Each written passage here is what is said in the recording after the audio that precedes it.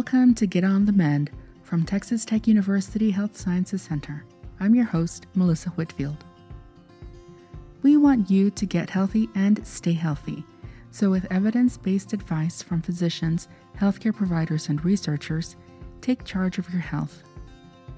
This episode's guest is Dr. Nancy Trevino, Director of the Texas Tech Mental Health Initiative. As we experience new situations and uncertainty during the pandemic, Dr. Trevino reminds everyone not to be so hard on themselves and others. She also offers tips on how adults and children can ease into wearing masks and what we can do if we find ourselves feeling blue. Dr. Nancy Trevino, thank you so much for coming on our podcast. I'm happy to be here. Thank you for having me. Tell us about what you do at TTUHSC. I am the new director for the Texas Tech Mental Health Initiative, and that is a new position. We were previously the Texas Tech Mental Health Institute, but there are a few things that we would really like to accomplish that will allow us to truly function at an institute status. So we are an initiative within the Department of Psychiatry here at Texas Tech Health Sciences Center, working to improve mental health care and mental health care access in our local community and in our region.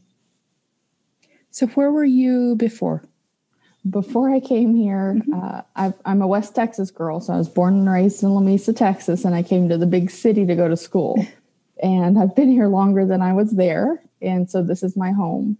So I've stayed here, and after I graduated from Texas Tech with my PhD, I looked for jobs here locally so that my children could continue to attend schools here and graduate from the only school system they'd ever known with Lubbock ISD.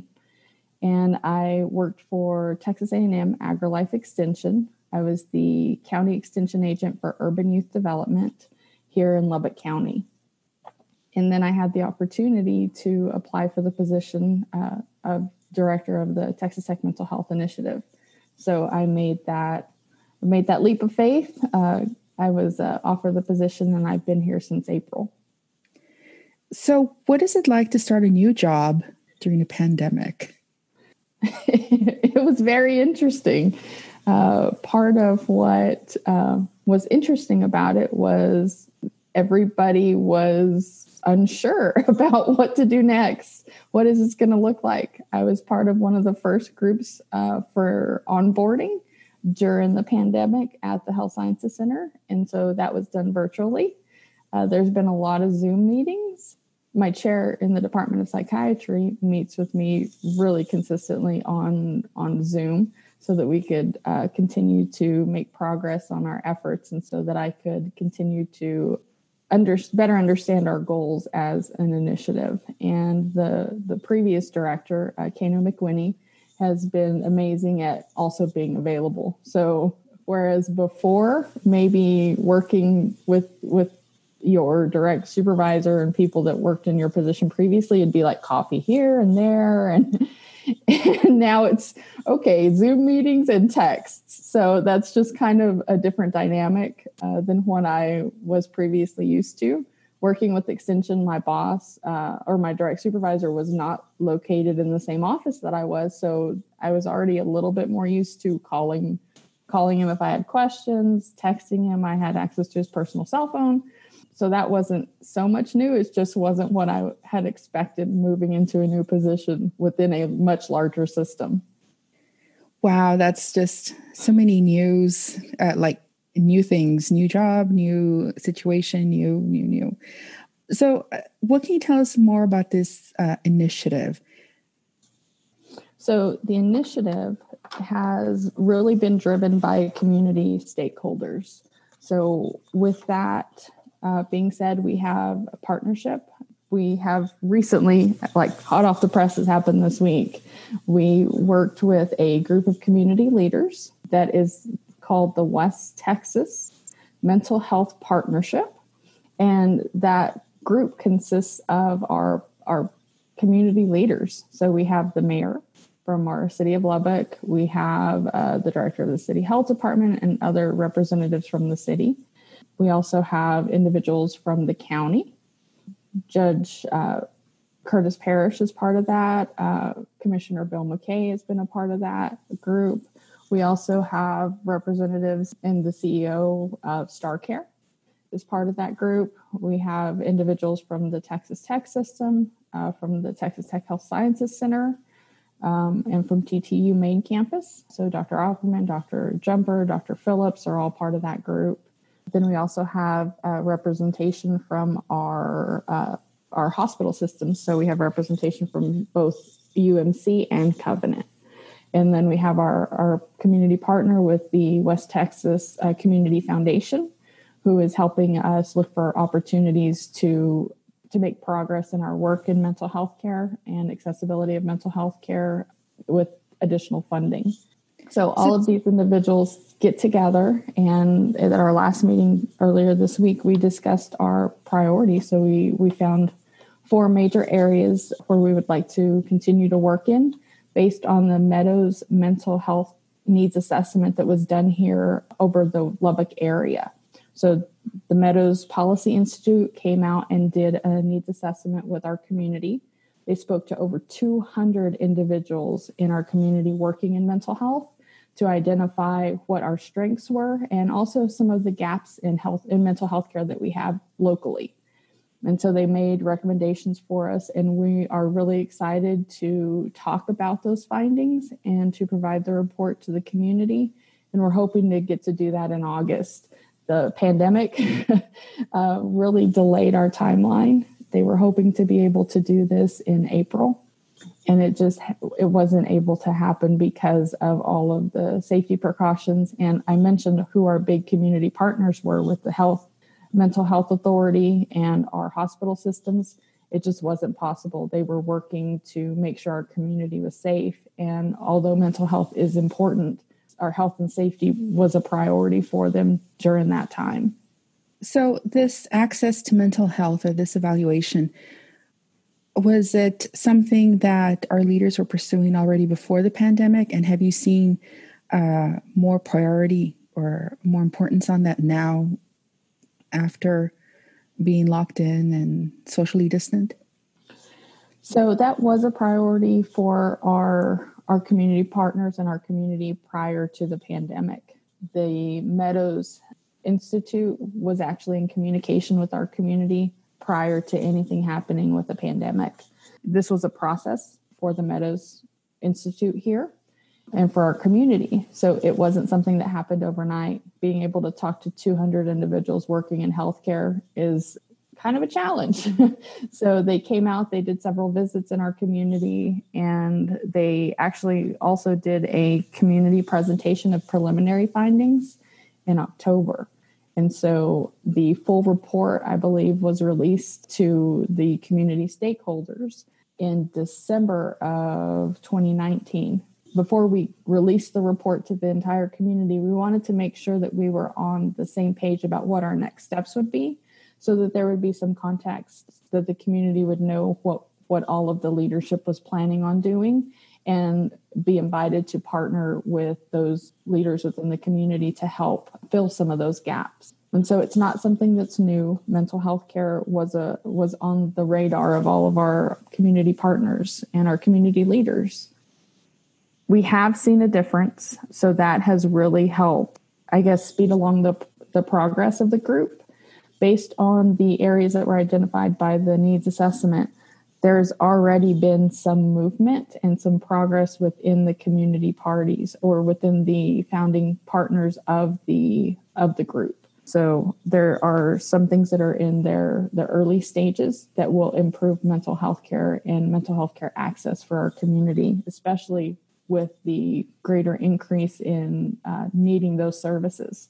One of the things that one of our founding partners did was StarCare has a line that was funded through a grant that allows individuals to call into that line if they are experiencing mental health challenges due to COVID-19 specifically. You mentioned the StarCare line. First of all, can anybody just call? And what other things can people do when they're feeling this way, when they're feeling alone and isolated or just in a bad place? So with the Star Care line, there are ads on the radio. They have ads on Facebook, and anybody can call that line. And if they need a referral to additional local supports, they can get that. One of the things that people can do is if they are feeling sad, feeling alone, they can. We have technology. We're doing this interview today over Zoom. So that's one thing that people can do. I know when my kids went to go visit a family member, we kept in touch through FaceTime. So we would FaceTime, we would text, we would talk over the phone. Sometimes young people forget that the phone can be used as an actual phone for conversations. So that's something that can be done. One of the big things is when you're not feeling blue, if you can identify 3 or 5 people that you can contact if you are feeling blue, that can be helpful, because when we're feeling alone and lonely and kind of having some feelings of despair and isolation, it's hard to think about who you can connect with. So maybe writing down a list of 3 or 5 people and their contact information will be helpful for you, so that you put that on the sticky note. And when it comes time to those times that you do feel isolated and lonely, it's like, oh, okay, there's that sticky note. Let me call those people. And that seems super simple. Like, really, Nancy, that's going to help? But that is something that there have been apps that have been developed through, I believe it was SAMHSA, that has kids identify 3 people that they want to have contacted when they feel down, and they can open their app. They can say, I'm feeling sad. And it actually sends a text to those 3 people because they've input their contact information into that system. And it sends them a text saying, your family member so-and-so is feeling down and you should check on them. And so it's something that people put effort into. And so it's something you can do without having to get an app, without having to give anybody's contact information. You can do it for yourself with just a sticky note. Wow, that's amazing with the technology. So I've also read that sometimes doing good deeds for others will make people feel better. And I immediately think of wearing masks because, we wear masks not for ourselves, but for other people. How can you, maybe, I don't know if you want to risk answering this, but why do you think people would resist wearing a mask? And what would you do to recommend for people to ease into wearing a mask? So that is a big topic of debate right now. And I don't mind talking a little bit about that. Sometimes there are truly people that get physiological symptoms and anxiety from wearing a mask. So just like people are claustrophobic and don't like to get into an elevator, and so they go up the steps no matter how many flights it is because they get anxiety. They get physiological symptoms such as their heartbeat feels like it's going fast, like they're running a marathon and they're just standing there, or they start sweating, or their heart feels like it's going to beat out of their chest. There are some individuals that experience that wearing a face mask. And so some people say, well, it's a choice to not do that and it's irresponsible. But for some people, we have to understand that they do get physical symptoms of not just discomfort, like they don't like it, but they get symptoms that make them feel like they are going to pass out, or like they're going to have other negative things happen to them. And so some of the things that you can do are kind of work toward getting, I guess, desensitized to wearing a mask. So wear it in your home when you're not going out, so that it's one less stressor when you leave your house. You can definitely be a model for other people. You can be a support for other people. So whenever they say, oh man, wearing a mask, it makes my heart feel like it's going to pound out of my chest. Okay, well, I'm glad you have the freedom to share that with me. I'm really glad that you're willing to let me be a support for you. What can I do because I don't feel those sensations wearing a mask? Can I deliver your groceries to you? And you talked about safely doing that. So, okay, well, and if you can't personally do that, that's okay. We're not asking anybody to risk their own safety, but encourage those individuals who can't wear a mask to utilize the services that are available within our community, whether it's grocery delivery, or safe pickups where you just drive up. And this last week was the first time I ever used those. You drive up, they make sure, and they're wearing a mask. They make sure that you are picking up for your delivery. They confirm your name, and then they pop your trunk open, and they put your groceries in. So that's kind of nice. And those are services that many of our community grocery stores and other organizations are offering. So those are some things that you can do, and definitely continue to wash your hands. And we know a lot of people are focusing on our kids returning to school, and what's that going to look like? And are kids really going to wear a mask? You can start working with your children so that they can be safe when they have to reintegrate by helping them get more comfortable wearing a mask, by doing the same things that I just recommended for adults. Wear your mask at home, and you don't have to wear it all day. Wear it for a little bit of time. And I know I came from Extension, and one of our agents was a horticulture agent. And she talked about getting plants to transition from living inside the house to living outside of the house, like garden plants and stuff. And she'd say, you just leave them outside for 30 minutes the first day. And then the next day you leave them outside for an hour. And we can do something very similar with face masks, where we wear them for 30 minutes. Or if you have those really negative sensations in your body, just wear it for as long as you can. And the next day, try again. Because I think that's probably going to be a new normal for us. So at some point, we may have to go out while wearing a mask. So speaking of new normals and new things, and obviously you're experiencing these new things, what could you recommend to other people who might be starting their own jobs remotely, or starting a new job right now during the pandemic, or just starting something new? Something new is obviously very scary, but how do you take the leap and do it? Well, the first thing to realize is that a lot of people are embarking on new adventures right now. There was a lot of people that lost their jobs at the very beginning stages of the pandemic. And so they're, with places starting to open up or evolving and doing things differently, like they hired a lot more people to go around the store and pack up the stuff that people were ordering for safe pickup. And so people are doing things a little differently now. And a lot of people are experiencing everything new. So I think one of the biggest things to know is that you're not alone in embarking in a new adventure. And everybody is looking at doing things differently. So having a little bit of patience and giving yourself a little bit of grace. Sometimes we want to do our best, and we know how to do things. And so we think, okay, I'm going to go out and I'm going to do this. I have the skill set to do it.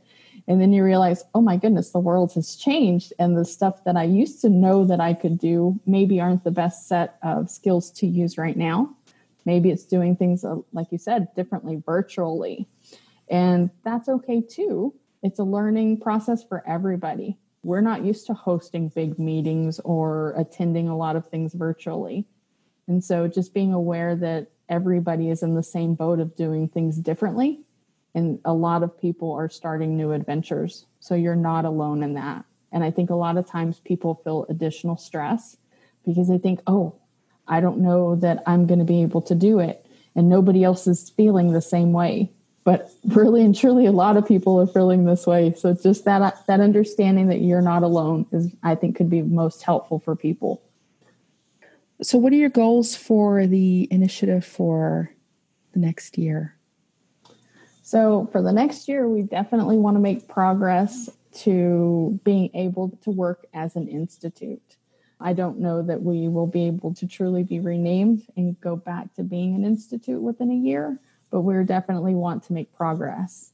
We also want to work on our partnerships. A lot of those founding partners of the West Texas Mental Health Partnership have some great things that are happening that will improve our healthcare access for mental health care specifically in our community. So just continuing to be a part of those conversations and continuing to collaborate and facilitate that connection, not only between the founding partners, but also with other community collaborators. And all of those partnerships and all of the things that we see on the horizon can help improve not only mental health care for our community members, but also the mental health and the wellness of children and families within our community. And so that's really the goal, to help improve the lives of our children and our families.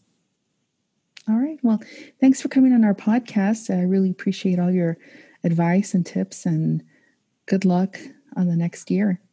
Thank you. And just good luck to everybody embarking on a new adventure just like I am. Thanks for listening to Get on the Mend. If you like what you've heard, please feel free to share the podcast with your friends and family. This information is not intended to be a substitute for professional medical advice. Always seek immediate medical advice from your physician or your healthcare provider for questions regarding your health or medical condition.